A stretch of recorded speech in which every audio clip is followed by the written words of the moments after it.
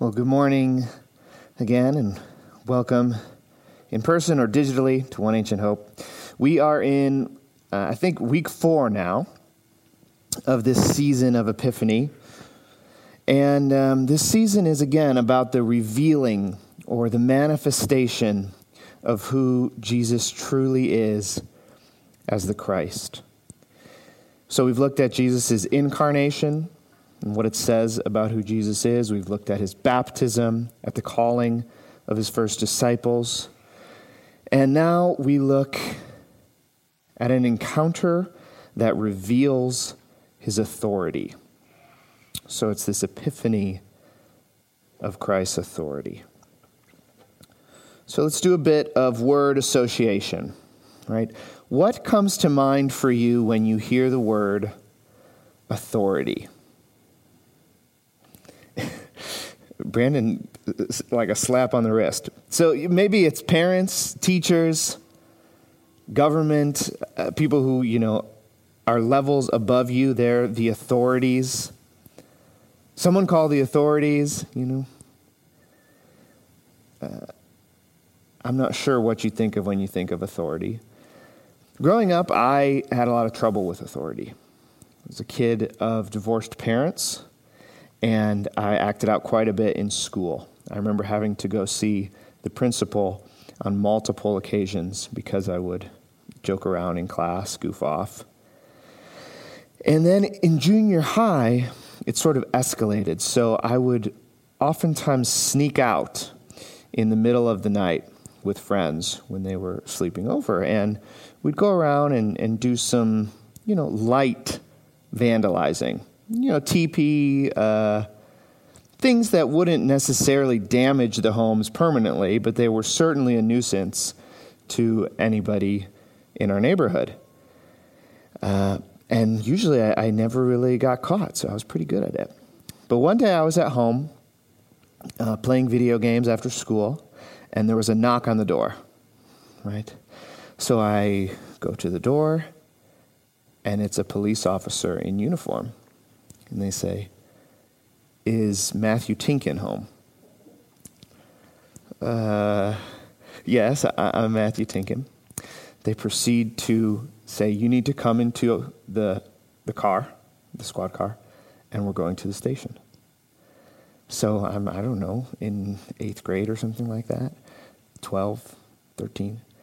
And I'm driven to the police station, and they proceed to say, "We have evidence of you being out past curfew, damaging homes, and so you're going to be placed on house arrest for the next 3 months. And if we catch you out past 8 p.m. or something like that," and I think it was the summer, then you're gonna go to jail, basically. I was terrified, right? Absolutely terrified. And of course, me as a young white kid, this was actually a pretty privileged experience with the police, but nonetheless, for my experience, I was terrified. Years later, in college, I think, I learned that my dad had this police officer in his class in college. He was a close friend. And my dad knew I was sneaking out, but didn't think I would really listen to him saying anything. So he asked the police officer to come pick me up and take me to the station. They didn't have any evidence or anything at all. It worked. I didn't do anything that summer, but it severely affected my relationship to any authority over me, to say the least. And honestly, probably most of us, unless we're the ones who have the authority, aren't big fans of it. We don't like when people have control or power over us. And the truth is, there's much pain and evil that's been done under the guise of authority. And the worst of all of that evil, I believe, I'm probably biased, but is when that's done under spiritual authority. When we hear stories of people being abused or misguided under pastors or priests or bishops of things of the like, it's heartbreaking. It's evil. Now, Another word association game. We did authority. What about authenticity? What comes to mind when you hear authenticity? I love food and I love traveling. So when I've been to Mexico a handful of times, and the first thing I do is not go to Taco Bell or Chipotle. I try and ask a local, where can I get some authentic food? Where can I get true food from your region, from Yucatan, from Chihuahua, from wherever in Mexico? That would be delicious. Also, I wanted to make sure when I bought a diamond for my wife's engagement ring that I did not get something that was actually cubic zirconium or a blood diamond or something like that. I wanted an authentic, ethical diamond. I wanted the real thing. And beyond this, most of us want to live lives of authenticity, right? We want to live lives where we're true to ourselves. None of us actually want to be hypocrites or buy knockoffs or eat inauthentic food. We're not the biggest fans of authority, but I'd venture to presume we all like authenticity. And the good news is that the authority of Jesus is actually connected to his own authenticity and to his relationship to the divine author. So in other words, to speak with authority, the way Jesus is teaching with authority, is to speak as or in unique relationship to the author.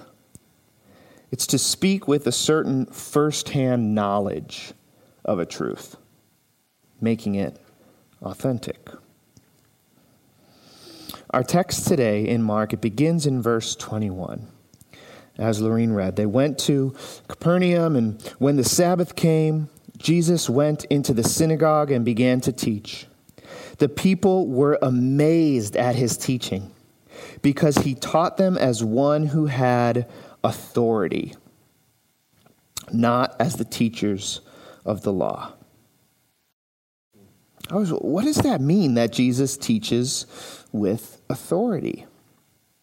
And where does this authority come from? So real quick, three types of authority. I'm sure there's more, but three types. Some people have authority that's given to them, right? It's given from someone else. Example would be any sort of uniformed professional, police officer, most clergy have it because it's been given by someone. Kings or rulers who need rings or crowns. Usually there's an identifier physically to authority that's been given to you. And usually people have agreed to this. Sometimes the community agrees. We give authority to this person, or someone above them gives it down. This is also a diploma, a certificate, right? It confers authority. Now, personally, I would give authority and trust to the lawyer with degrees from Yale and Columbia more than one who studied online at University of Phoenix. No offense if there's any graduates from University of Phoenix watching, but I'd give more authority, personal trust to the person who has had that authority given to them by reputable sources. Now, others have authority because of who they know. It's authority by relation or relationship. In this case, imagine there's two biographies written. You can say they're about George Washington or Beyonce or whoever you might read a biography about. One is written by someone who personally knew them. They were a contemporary. They had actual experiences with this person. And the other is written, let's say, 10, 20, 30 decades after the person has passed away. All of their writing is going to be from secondhand sources and the like. Well, whose biography are you going to value more as the authority on that person? Most likely the one who actually knew them. So based on their relationship, their biography is going to be more authoritative. So that's authority that's given, that's authority that's by relation, and others still have a sort of self-generated authority.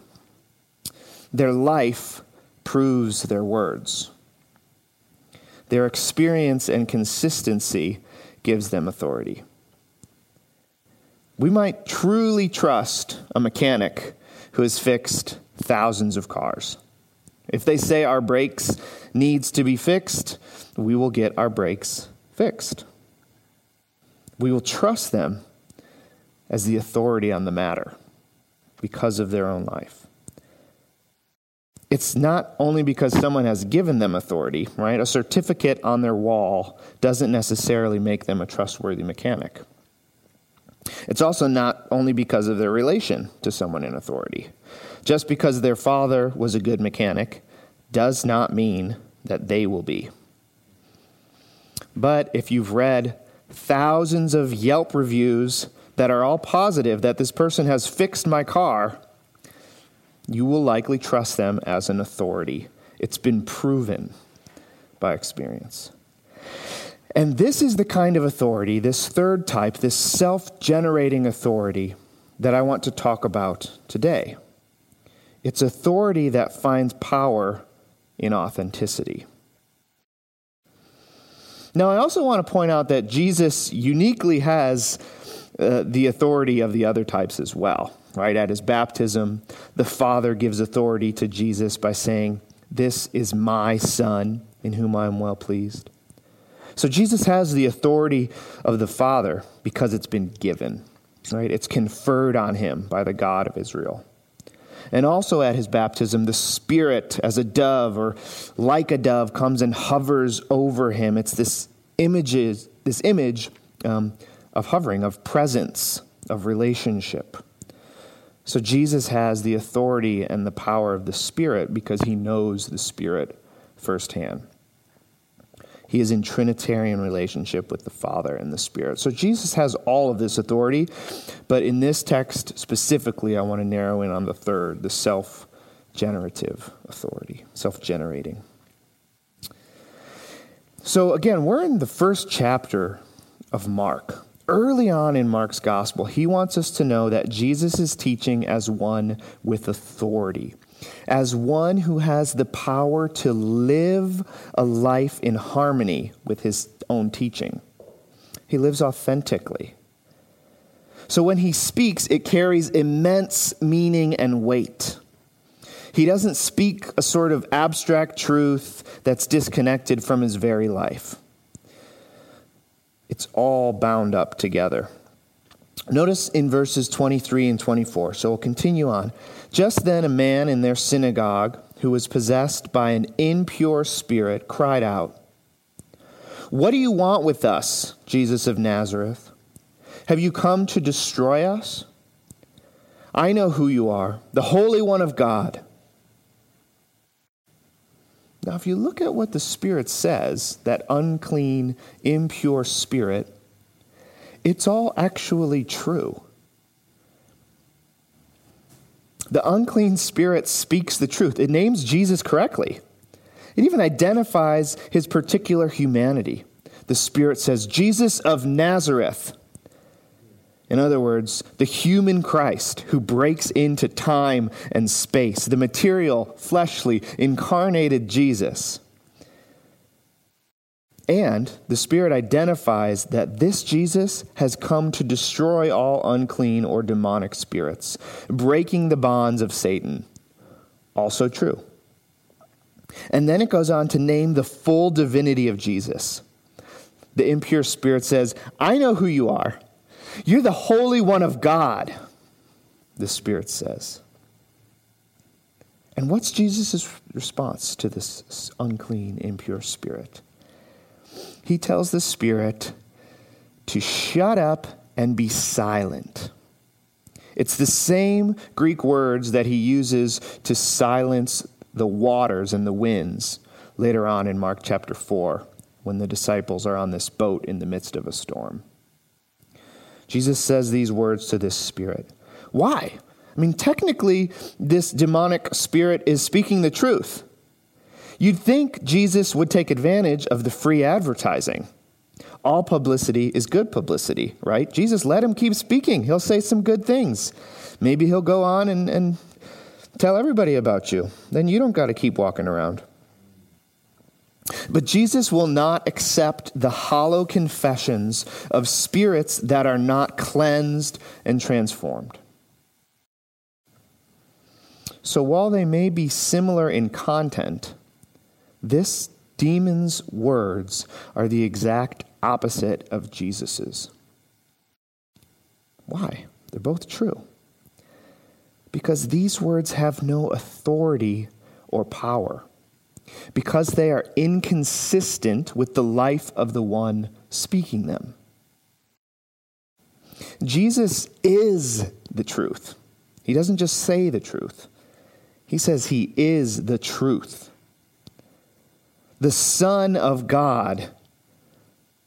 While this unclean spirit is what? A child of Satan, the father of lies, the instigator of inconsistency, the high king of hypocrisy. See, in the New Testament, the vocabulary of demonic activities against human beings, it's rich and varied. We hear all this different stuff, but it all shows movement towards the ultimate destruction of people. Anytime you encounter demons, impure spirits, things like that in the Gospels, they dehumanize. They make people less than human. Demons troubled or annoyed people in Luke 6.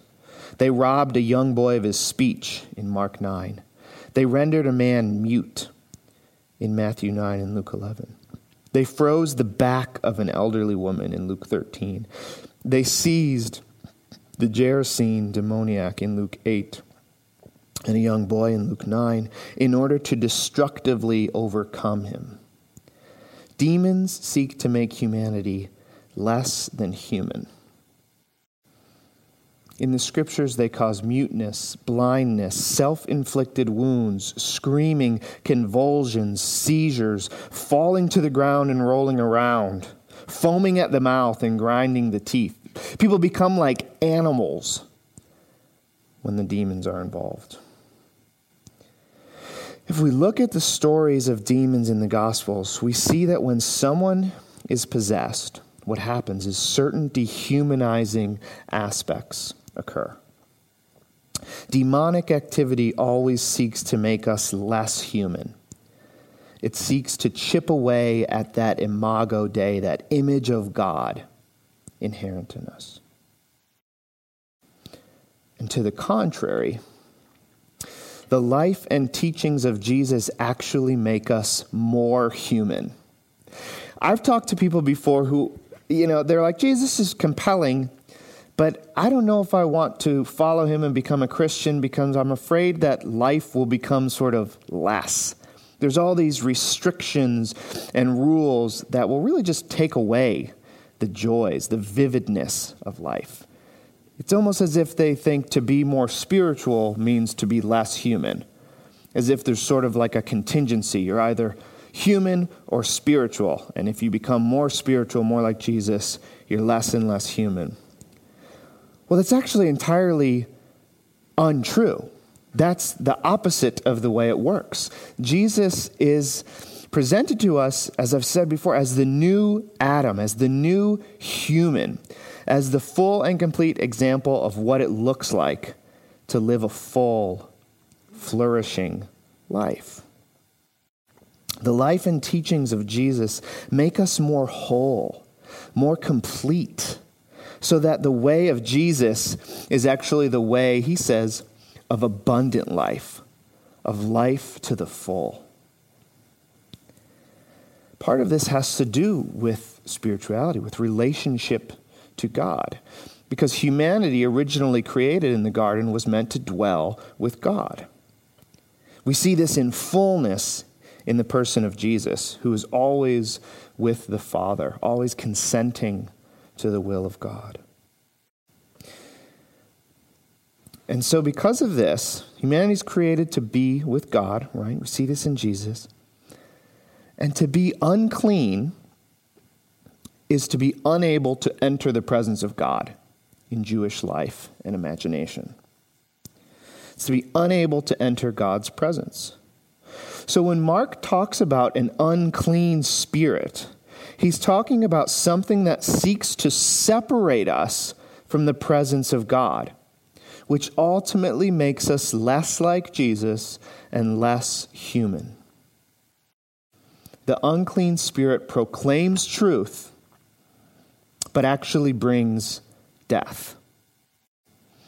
This is the antithesis to the way and words of Jesus, which bring life and life to the full. To bring this point home, I'd love to look at the Sermon on the Mount, particularly the ending of this sermon in the Gospel of Matthew.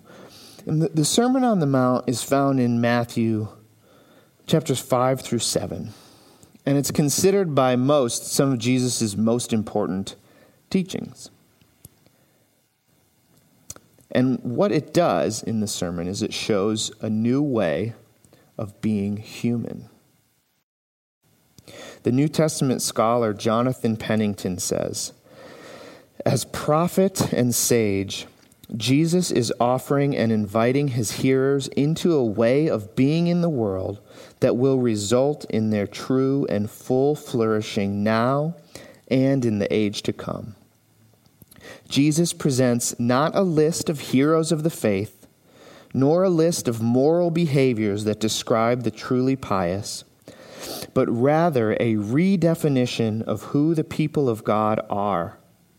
They are ones whose lives look like this beatitudinal way of being, and like Jesus himself. This beatitudinal way of being. He's referencing the Beatitudes in the first part of Matthew 5. With that understanding of the Sermon on the Mount, as a way to be human, as a way to flourish, let's read the last few sections of that sermon. Matthew 7, 15 through 17, and then we'll pick up again in verse 24. Watch out for false prophets. They come to you in sheep's clothing, but inwardly they are ferocious wolves. By their fruit you will recognize them. Do people pick grapes from thorn bushes or figs from thistles? Likewise, every good tree bears good fruit, but a bad tree bears bad fruit. In verse 24, therefore everyone who hears these words of mine and puts them into practice is like a wise man who built his house on the rock. The rain came down, the streams rose, and the winds blew and beat against that house, yet it did not fall, because it had its foundation on the rock. But everyone who hears these words of mine and does not put them into practice is like a foolish man who built his house on sand. The rain came down, the streams rose, and the winds blew and beat against that house, and it fell with a great crash. When Jesus had finished saying these things, the crowds were amazed at his teaching, because he taught as one who had authority and not as their teachers of the law. So in our text, in Mark, we have people amazed at Jesus' teaching in the synagogue because he teaches with authority. When he casts out the unclean spirits, they're amazed because he teaches with authority. And then in Matthew, on the mountain, with listeners amazed at his teaching with authority. In the end of the Sermon on the Mount, Jesus talks about false prophets. And he says you'll recognize them by their fruit. So not by their words alone, but by what their life actually bears. A good tree cannot bear bad fruit, and vice versa. They are false prophets because their lives do not authentically match their words. So in discerning the doctrine of a false prophet, he doesn't say to actually pay close attention to the doctrine. Listen really closely to what they say and dissect it as true or untrue. He says, look at what's born out of that truth, either in their life or the lives of their hearers. And then you'll begin to see if this is true or untrue, if it's consistent or inconsistent, if it has authority or not. They are false prophets because their lives do not authentically match their words. In our reading in Deuteronomy from this morning in the Old Testament lesson, it continues on a verse or two later, and it says, you will know them, because basically the text says, okay, listen to a prophet who speaks my words. If they don't, kill them. Put them to death. That's insane, right? And then it says, how do you know if they're true or false? Well, did what they say come true? That's how you judge this prophet. Again, not so much are their words consistent with their own words, but are their words consistent with the life that comes? Are their words consistent with what they've said is true of the world, is true of themselves? And Jesus takes on this same theme in his end of the Sermon on the Mount. It's very important. And then Jesus goes on to say that anyone who hears this Sermon on the Mount and puts it into practice will be like a wise person on steady and sure foundation. I think the word practice here is really important because it anticipates imperfection and also growth. I mean, think of practicing for a piano recital. If your teacher says you'd be wise to practice, it doesn't mean your teacher will be listening as you practice, and every time you get something wrong, say, well, now you can't do the recital. They're expecting you to get something wrong in practice. It's practice. But it does mean that they expect you to put your fingers on the keys. If your teacher says to practice and you just sit there thinking about practice because you're afraid to get it wrong, your teacher's going to be pretty upset. They're going to say, you didn't listen. I said practice. There's something in the practicing that creates wisdom, Jesus is saying. There's something in the doing of the Sermon on the Mount. This is the wise response to it, Jesus says. The scholar R.T. France, he says, basically, the Sermon on the Mount is not meant to be sort of like, oh, this is amazing. It's not meant to be like looked at and thought, what great teaching. It's meant to be obeyed. That's what he says. This is why at the end of the sermon, Jesus' listeners respond with awe at his authority, with his divine authenticity, because his teaching and his life line up and illustrate one another. Jesus practices what he preaches, and he does so flawlessly. The teachings in the Sermon on the Mount are not easy to follow at all, which is, thank God, he just says to practice them, not be perfect in doing them. But they ought to bring us to worship because we recognize, oh, Jesus actually did this. The content and character of Jesus' life matches up with the Beatitudes. It matches up when he says to turn the other cheek or go the extra mile. We see him doing that as he walks towards the cross.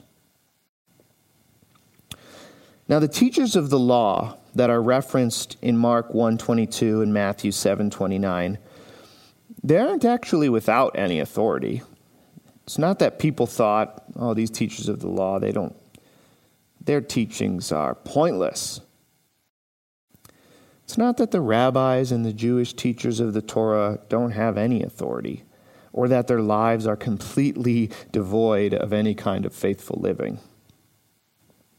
The teachers of the Torah did have authority in the community, but their teaching was only considered authoritative if they showed their sources.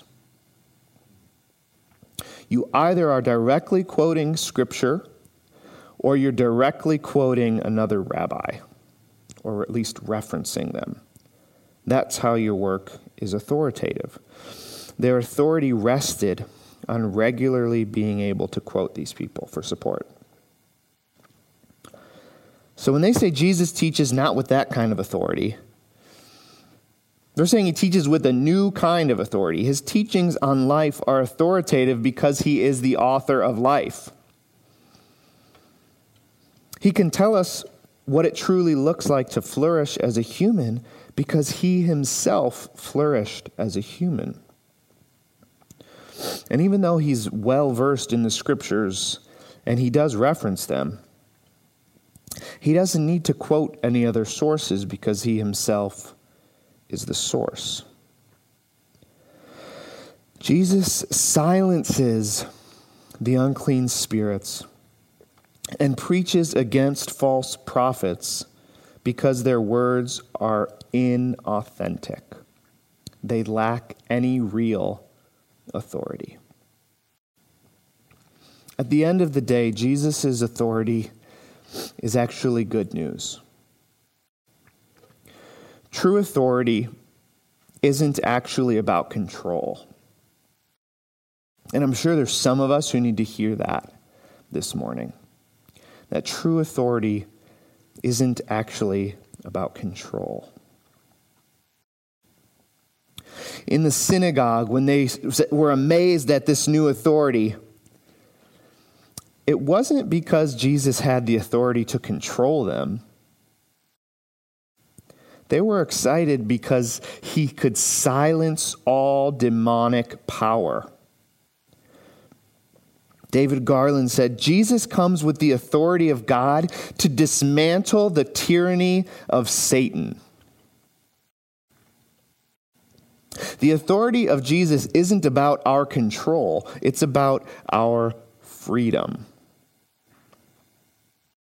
It isn't about our fear, how we may react to other authorities in our lives, at least me, but it's about our trust. Church, the authority of Jesus makes him trustworthy. To go back to my earlier examples of a lawyer with degrees or a biographer with firsthand knowledge of the subject or a mechanic with years of experience, the point of all this authority is that we trust them to do what they say they will. And this trust, it creates a kind of ease in their presence when you actually trust someone. Do you know what I'm getting at? That feeling when you actually trust someone as an authority on something? Think about the experience of going to a new mechanic. I've moved around a lot the last few years, so every time I'm in a new town, it means I got to find a new mechanic. So you take your car in, you're sitting there in the waiting room, and if you're anything like me, you can sense the tension sort of building up in your body. What are they going to find in my car? Are they going to be honest? What are they going to charge? What if they can't fix it?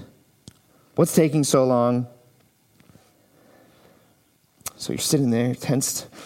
They finally come to you with the bill and the receipt for the work done, and you see it, and you think, I don't believe you.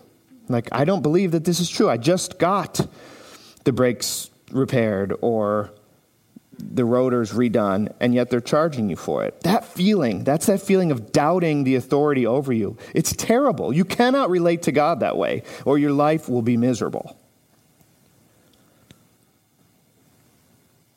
That whole experience is filled with anxiety and doubt and frustration and regret even. I know a mechanic is a poor example for God, but stay with me.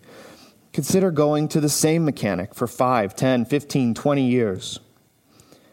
Every time they clearly communicate what's going on. They get the work done professionally, yet also time and cost efficiently. What's the feeling like when you're sitting in the waiting room there? It's probably with ease. It's probably with relaxed shoulders. It's probably even with gratitude that your car will be running once again in due time. They are the authority on the automobile. They can be trusted. The authority of Jesus makes him trustworthy. It means we can live our lives actually surrendered to him. We can let go of the tight grip of control. He won't ask anything of us that he himself has not already experienced. And his authoritative teaching is meant to lead us to a flourishing life. This means when you're in prayer, right? When you are in the presence of Jesus, you can let your guard down. You can trust that he will be faithful with you. You don't have to wonder what Jesus' intentions are for your life. Are they good? Are they for ill? You don't have to wonder if he can relate to what you're going through. He can and does. Trusting Jesus and his authority is actually the most freeing thing we can do. So the invitation this week is to trust in the good authority of our God. I want to end praying Colossians 2, verses 6 to 10 over us. This is basically how Paul gives my sermon, but much better and much more concise. So then, just as you received Christ Jesus as Lord, continue to live your lives in him, rooted and built up in him, strengthened in the faith as you were taught, and overflowing with thankfulness. See to it that no one takes you captive through hollow and deceptive philosophy, which depends on human tradition and the elemental spiritual forces of this world, rather than on Christ. For in Christ, all the fullness of the deity lives in bodily form, and in Christ you have been brought to fullness. He is the head over every power and authority. Amen.